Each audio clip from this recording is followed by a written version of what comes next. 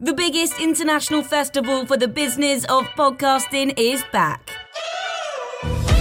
The Podcast Show London will bring together thousands of podcast creators under one roof on the 22nd and 23rd of May. Also featuring major industry players, global brands, and some of the most iconic voices in podcasting. Plus, creator meetups, networking, and an evening festival of unmissable live shows. Passes from £89. Book yours now at thepodcastshowlondon.com. I'm Molly Wansell. And I'm Jeffrey Wansell. And for the last 16 years or thereabouts, we have been having lunch every Saturday, and often our conversation turns to murder. And that's what's prompted us to launch this true crime podcast called Blood Ties. Hi everyone, welcome back to the Blood Ties podcast. I'm Molly Wansell and I'm here with my father, Jeffrey Wansell. Hello everyone, welcome back. It's a delight to be with you, as it always is. Mo's not been awfully well, but we're in goodish shape this morning. Yeah, fine, getting there. Getting there in the best of spirits. And we're always interested to hear from you about what you think. I got a very interesting email from our regular correspondent, Phil Brown. Hey, Phil. Hi, Phil. Pointing out that he'd listened to two of the Devils in the Dark podcasts, both of which included me. Oh, yeah, because we keep hearing your voice trailed on our podcast, don't we? But they've just ripped it from World's Most Evil. I think they're taking it from World's Most Evil, yeah. Yeah. Perhaps we should... So how do they construct this podcast? I haven't listened to it. So they must cut bits from the... I think they just... TV and stuff. Yeah, I think that's what's going on. Maybe we should write to them and say perhaps you'd like to invite Jeffrey on. Yes. I mean, it's quite eerie. I mean, I don't mind because I've done such a lot, but it's a bit odd. Very generous of you. It is a bit funny. I'm just showing Mo the email I got from Phil. Yeah, I'm feeling confused. It's quite odd. It is quite an odd way to construct a podcast if you're just replaying bits of...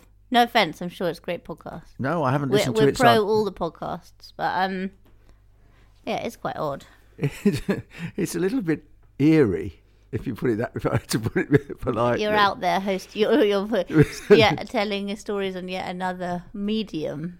Yes, yeah, one comes at this from such an odd angle, and I've been recording, I'm in a little flush of recording documentaries, and you do get a bit confused. I tend to forget.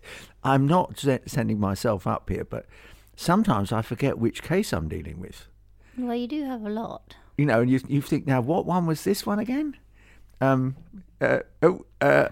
It's kind of... Gosh.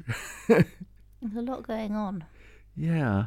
I mean, it's wonderful, but it's also eerie in a way, because you spend all week... I mean, this week I've been working, and next week will be the same, and all you really got is more and more darkness. And in a way, the story we're going to do in this podcast is at least... contains no death. This week's, and I think many of the cases we're doing at the moment, was recommended to me by a listener. Now let me find her. Oh yes, I think you said to me it had been.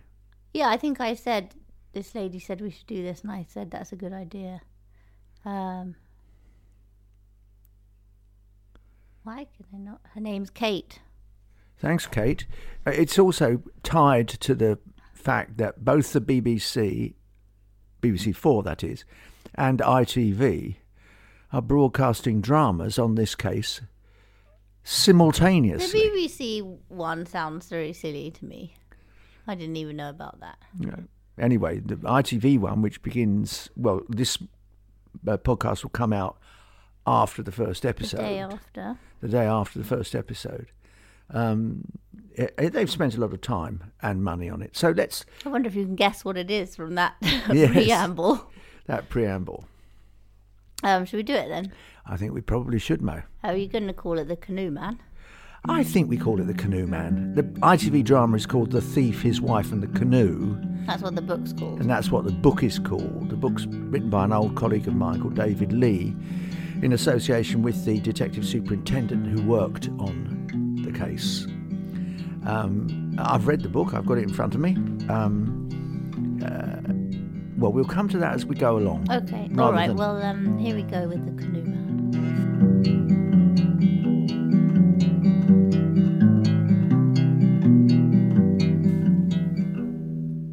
The Canoe Man is one of the most extraordinary stories of fraud and disappearance that I can remember. The most famous other disappearances that immediately come into my mind are Lord Lucan, who we've done, and John Stonehouse, the former Paymaster General in the Tory government. Is he the one that walked into the sea? That's right, left his clothes on the beach. They're doing, in Florida?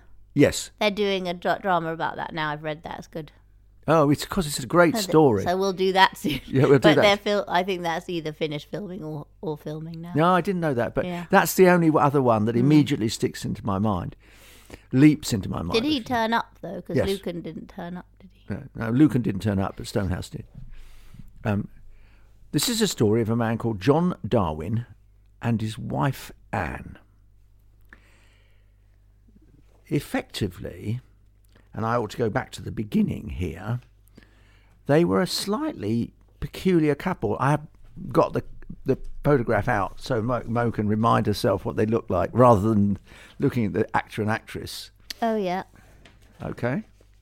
John Darwin was born in Hartlepool, County Durham, in August 1950. He was perfectly ordinary. He married in 1973. He married a woman called Anne Stevenson. And he went on. He was quite clever at science, and he taught science and maths for 18 years. So far, so ordinary. He left teaching partly to go into Barclays Bank, but that didn't seem to last very long.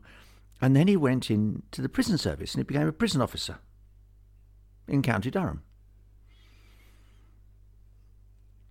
Odd progression, it seems to me, but then nothing about this story is exactly ordinary.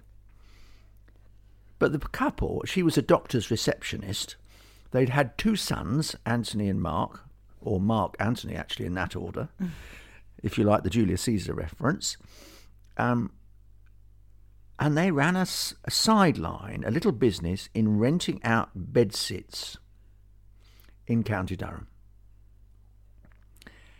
There is some evidence that Darwin was a first-class fantasist. He believed he could do anything and that he was going to succeed.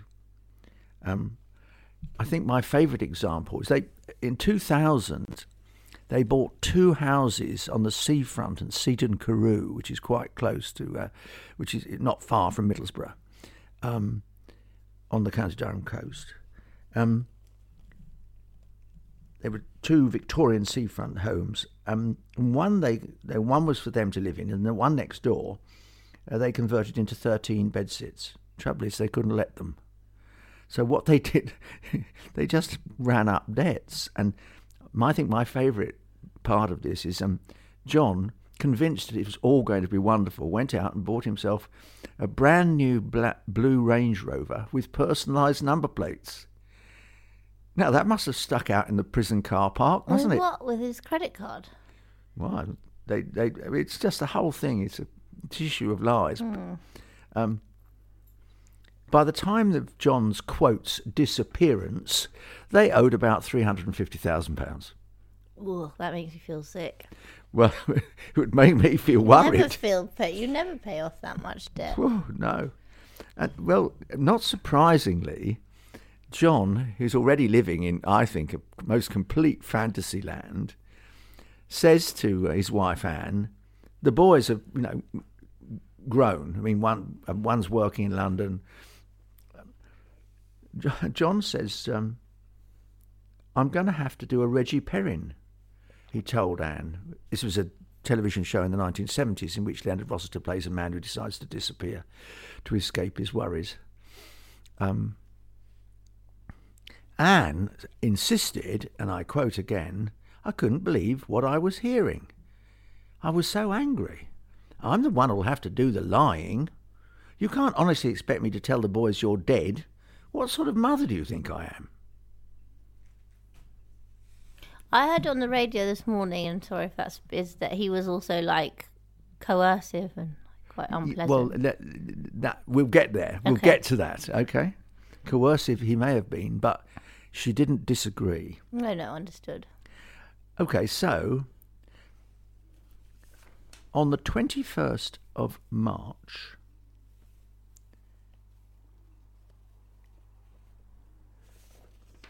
Darwin decided to stage his disappearance.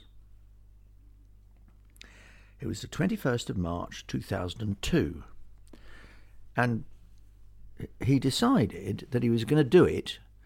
The sea was pretty calm. He was going to get into his red kayak or canoe, one man, paddle with paddles on both ends, sides. you know. Yeah. And he was going to go out to sea, and then when nobody was looking, he was going to come back up onto the coast, a bit further along, and then send his canoe and the paddle back out to sea. And meanwhile, he was going to hide so that no one would see him. And you have to admit that this is a vision of the world which is quite idiosyncratic. Well, Anne, of course, it's all prearranged. Anne gets in the car, drives up to find him where he's been hiding. They've agreed he's going to be, picks him up and drives him to the station at Durham, and then he gets a train to Cumbria and lives on the beach for a few weeks. I mean, it really is the most extraordinary story. And then, of course, once she's reported him missing, which she duly does, and once she's told her sons that their father is, quotes, disappeared, she drives to Cumbria and collects him, takes him back to Seaton Carew. I don't think that sounds like someone who's coerced, but never mind. Well,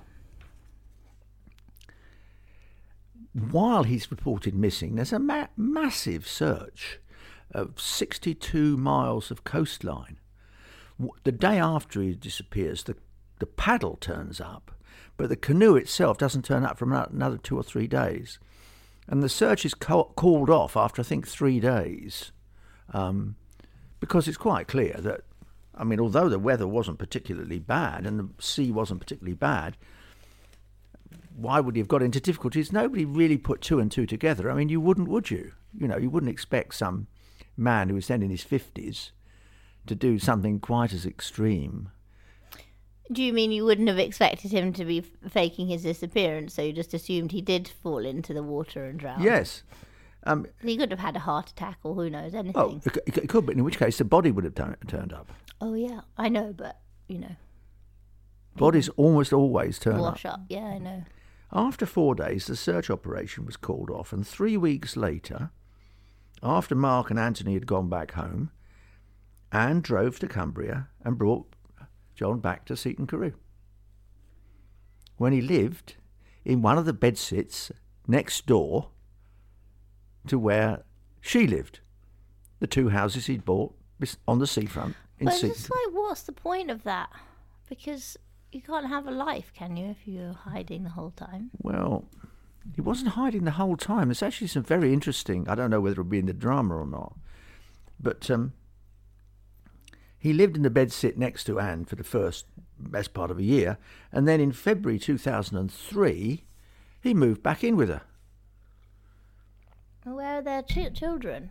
Oh, they're away. They've gone because they think their father's dead.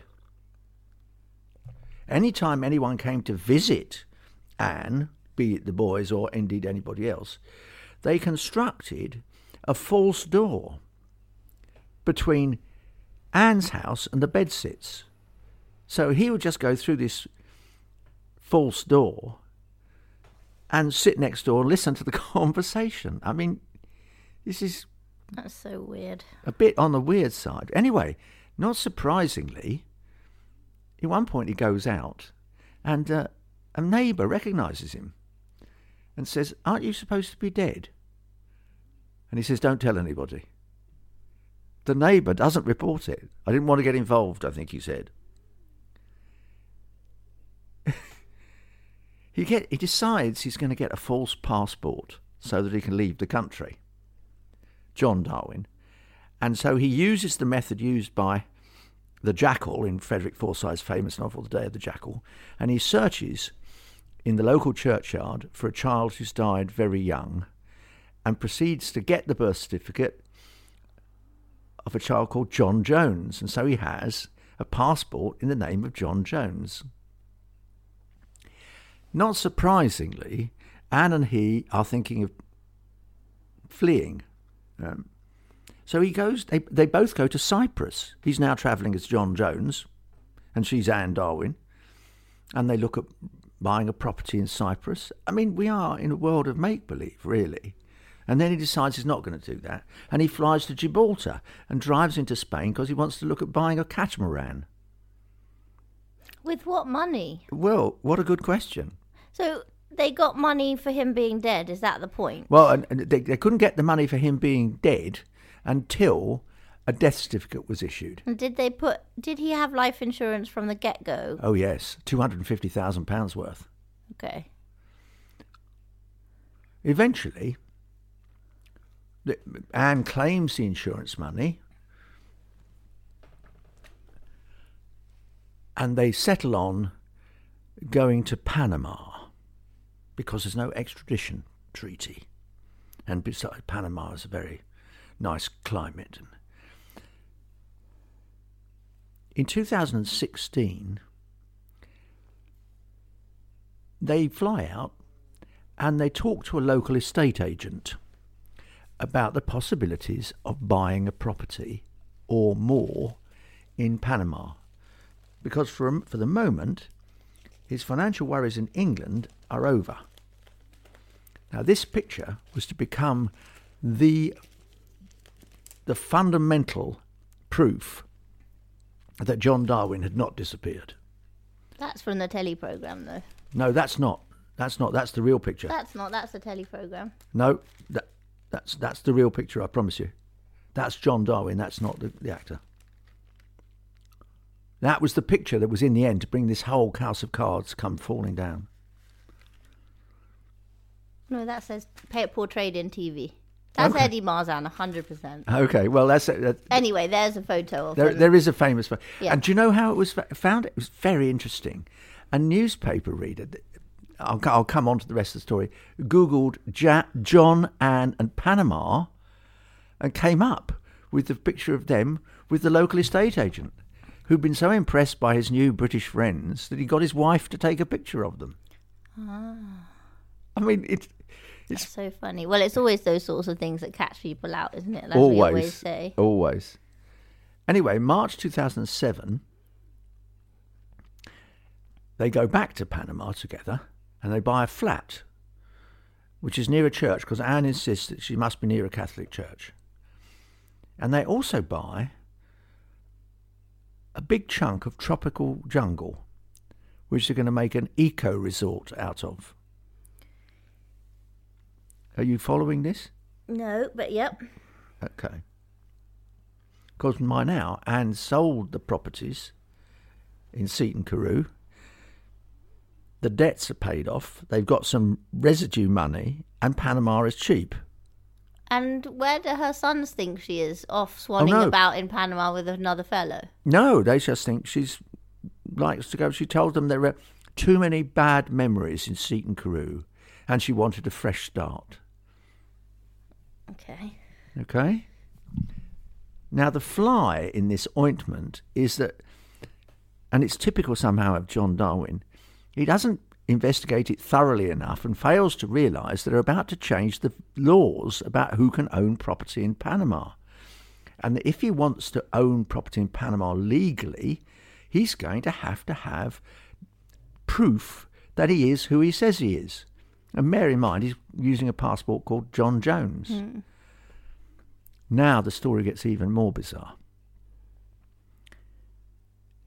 They decide, the two of them, Anne will remain in Panama, and he'll come back to this country having suffered from amnesia for 6 years. I mean, that was the bad move. I mean, it almost defies belief.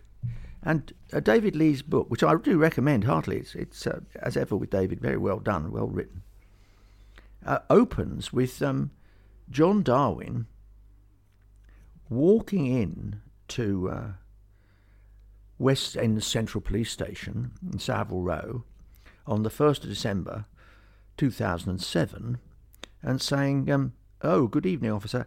As I just told your young colleague, I think I'm a missing person."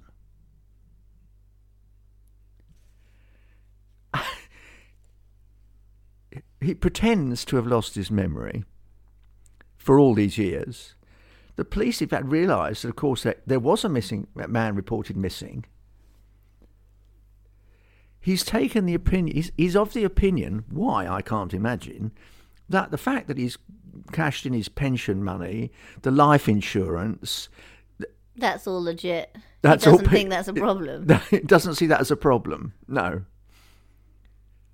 And so this charade is conducted. His sons phoned up and said, "Well, we think we've got your father here." What? Yes, we think we've got your father here. The other son, believe it or not, is on holiday in America with his new girlfriend, and he's summoned back to meet the disappeared father, who is persisting that he doesn't remember anything. So, if you like twists, this is a good one. He, John, rings Anne in Panama, or rather the police ring her, and put him on. And she says, "Oh, John, is that really you?" Knowing full well she put him on the plane only a day or so before.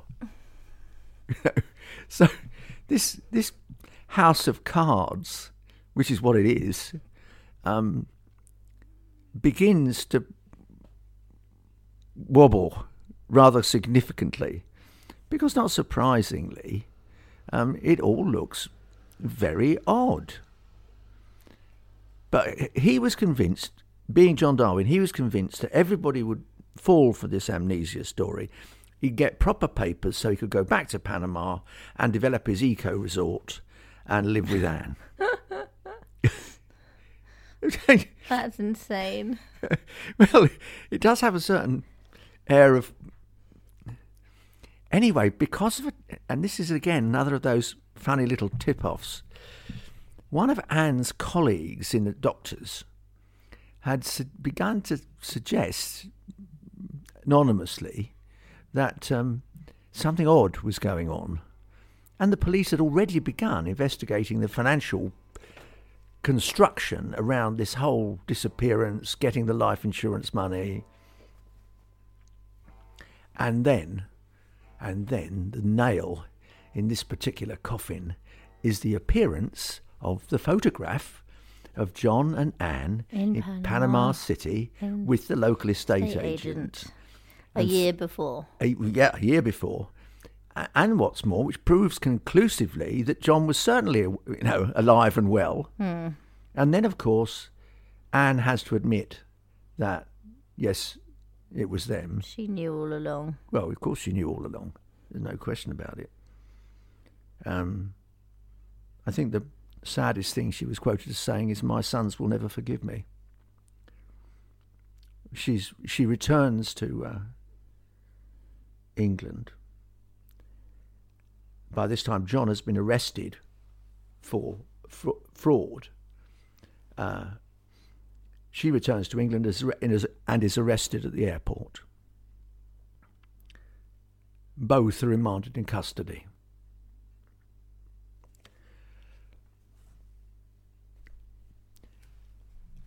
John, I suppose, thinking, well, I might as well, fesses up. He says, "I did it. I'm guilty. She, on the other hand, maintains, and I quote, John pleaded guilty, and she chose what was known as the marital coercion defence, which is what David Lee quotes in his book. Yeah. Which involved proving that her wishes had been overridden to such an extent that he had total control of her actions. Isn't that backed up by the sons, though? I know you're not sure about it, but I'm just interested. Well, the only problem with that defence is, of course, the prosecution called the sons Okay. to give evidence that she had been an active and willing participant in this ugly charade. And she quoted in David's book, I hadn't even considered that my children would be called by the prosecution. I will never ever forgive myself for making my sons give evidence against their own mother. It's a decision that I bitterly regret. Regret it or not, she stuck to her plea. But did they say yes or no? Like he was coercive, or they didn't say? No, they didn't say it was coercive. They said she was participant in the marital coercion defence didn't work. And just to put, to make the point, the judge, both were guilty. I mean, John's already guilty. She's found guilty. The judge called it a callow and calculated fraud, and insisted, which is actually what happened, that every single farthing of the illicit gains from this fraud should be recovered by the police. And they did. £571,000 worth, all recovered by the police, which left John and Anne in their separate prisons, penniless. Anne got 3 months longer than John because she'd pleaded not guilty. They got 6 years. John got 6 years and 3 months. She got 6 years and 6 months. How long did they actually serve? A little under half, about that. But one thing that did happen while they were both in prison was that they divorced. Yeah, I heard that. And now he lives with another lady. No, more than that. He got married to another lady. He lives in the Philippines. He lives in the Philippines with a woman called Marcy May. He's now 71, and his second wife is 48. And they live in Manila. Wow. Well, one should add, if you like, a little piquancy to the story, that last month, March 2022, he announced he was going to fight with the Ukrainians against the Russians. The biggest international festival for the business of podcasting is back. The Podcast Show London will bring together thousands of podcast creators under one roof on the 22nd and 23rd of May. Also featuring major industry players, global brands, and some of the most iconic voices in podcasting. Plus, creator meetups, networking, and an evening festival of unmissable live shows. Passes from £89. Book yours now at thepodcastshowlondon.com. It's in Ukraine. Well, Although good. Last week there was no sign he'd actually gone. Gone. She, on the other hand, now lives in a village, quietly, in a village outside Middlesbrough. And she'd initially moved into a little sheltered housing in York. She got a part-time job as a receptionist for the RSPCA. And she lives on her own. She's 69, 2 years younger. But David, what's his name's? Lee's view, which I heard him interviewed on the radio this morning, is that she is very much like the weak part of the partnership, as it were. I would accept that. No, I'm just interested that he was very defensive of her. Yes, well, I think you'll find the ITV drama is very defensive of her. And it's a perfectly reasonable point of view. Not one that I share, because I think there is too much evidence of the utter collaboration, all these trips. So interesting to know what coercion means. I mean, it's a much bigger conversation. It's much longer. It's very interesting to look at what coercion is and how it operates in a relationship. Well, funnily enough, the case we're going to do after this one also involves coercion. It's funny, isn't it? Because we did that good coercion case, didn't we, with the lady that stabbed her husband who'd bullied her for years and years. That's right. eventually Chung. got taken out of prison. It's a very interesting topic right now. Yes, I think it's very. This is an extraordinary story on its own. Yes. Outside of that. Well, I think there's no doubt that probably the RTV drama is very pro Anne, or at least more likely, and certainly David Lee's book is broadly pro Anne. I think perhaps they were living in an alternate universe. It's not that much different from the Landscapers case. Not really. But the other way round in terms of where the fantasy lay. Yes. Who had the fantasy, where and who fed whom. And what does that mean in a relationship when you're kind of embedded in one another? Well, is it folie à deux, this? Is the sum of the two more dangerous than one? Or what is it? Well, yeah, you need two people to carry that off. Not necessarily, but I think it's... I think in life maybe it is easy to... Not easy. I think life is really hard, and just like generally living life is hard, and it's expensive and it's a slog, and I can understand why people spend too much money on credit cards and live in a way that's beyond their means and get themselves into all sorts of trouble. And as much as Jamie Bulger's killers might be influenced by watching video games, these people could be equally influenced, like the Landscapers couple, by watching westerns and old movies. Yes, absolutely. But there is no doubt. In fact, the sons have now reunited with their mother, but there's no doubt that they were both extremely angry. In an interview... Lying about your dad being dead to your children is really bad.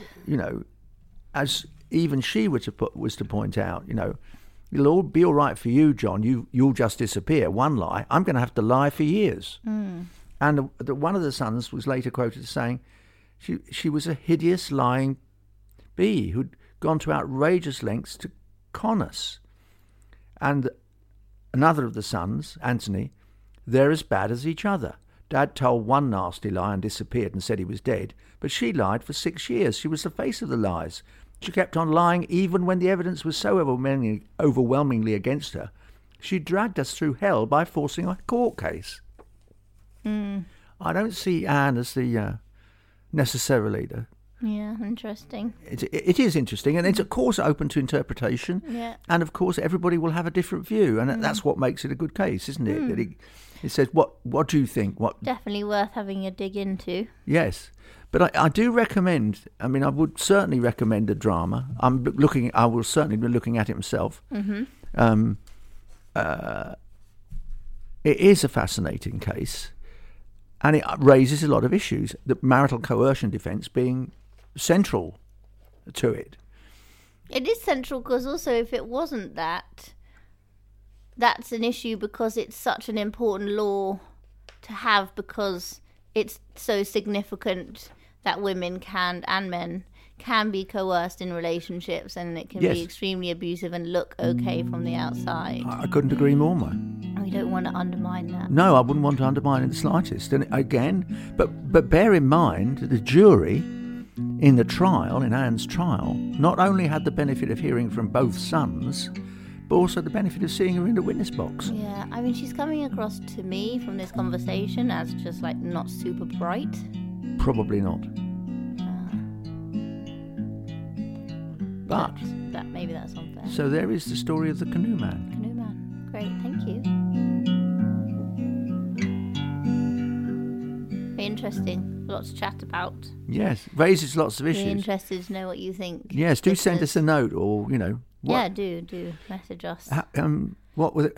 How do people get us again? Can we just do that? So you can email us at bloodties.podcast@gmail.com. You can find us on Instagram and Twitter at bloodties_pod. You can find Jeffrey's email on his website, jeffreywonsell.com. And that's it, I think. Yes, it is. Are you going to do anything? I don't think we need to cheer ourselves up after this. That wasn't so depressing. Story. It wasn't as depressing as some, but have you got something cheerful lined up? Feeling better, I hope. That would be most important. Feeling better, yeah. I've actually got next week off work. Not that I actually take, but it just means I don't have to go to the office. And I've booked myself to have a facial in this salon where I've really wanted to have a facial for about 3 years. So I'm quite excited about that. Oh, that's lovely. That's lovely. Oh, I think I've got just my weeks coming will be spent on catching up with things. We're doing a podcast together. Yes, we are. For somebody else. Yeah. Which we'll tell you all about. Will we? Well, we will when I have all the information. Oh, okay. Because I can't remember it off the top of my head. I certainly don't know. I'm just turning up. Yeah. But, I think it's sometimes a good idea in this podcast not to make it too bleak. I mean, we have gone through bleak periods, and we've always tried to leaven it a little bit. Because, but what it does demonstrate is the extraordinary nature of the human conscience. The human condition. The human condition. Yes, there's a lot of odd people out there. Yes, there are. Well, I think we probably should thank everyone, though. Yes, thank you so much to all the people that help us. Our producer, Sam Brain, my brother Dan, who did the music, my friend George, who drew our caricature, Audio Boom for hosting us, for Jeffrey for all the hard work, and to you, the listeners, thank you so much. Thank you so much. I could not endorse Mo's remarks any more forcefully. We really do owe everything to you. Thank you for listening. Thank you for being there. We would be nothing without you. So remember, bad things happen to good people. So do be careful out there. The biggest international festival for the business of podcasting is back. The Podcast Show London will bring together thousands of podcast creators under one roof on the 22nd and 23rd of May. Also featuring major industry players, global brands, and some of the most iconic voices in podcasting. Plus, creator meetups, networking, and an evening festival of unmissable live shows. Passes from £89. Book yours now at thepodcastshowlondon.com.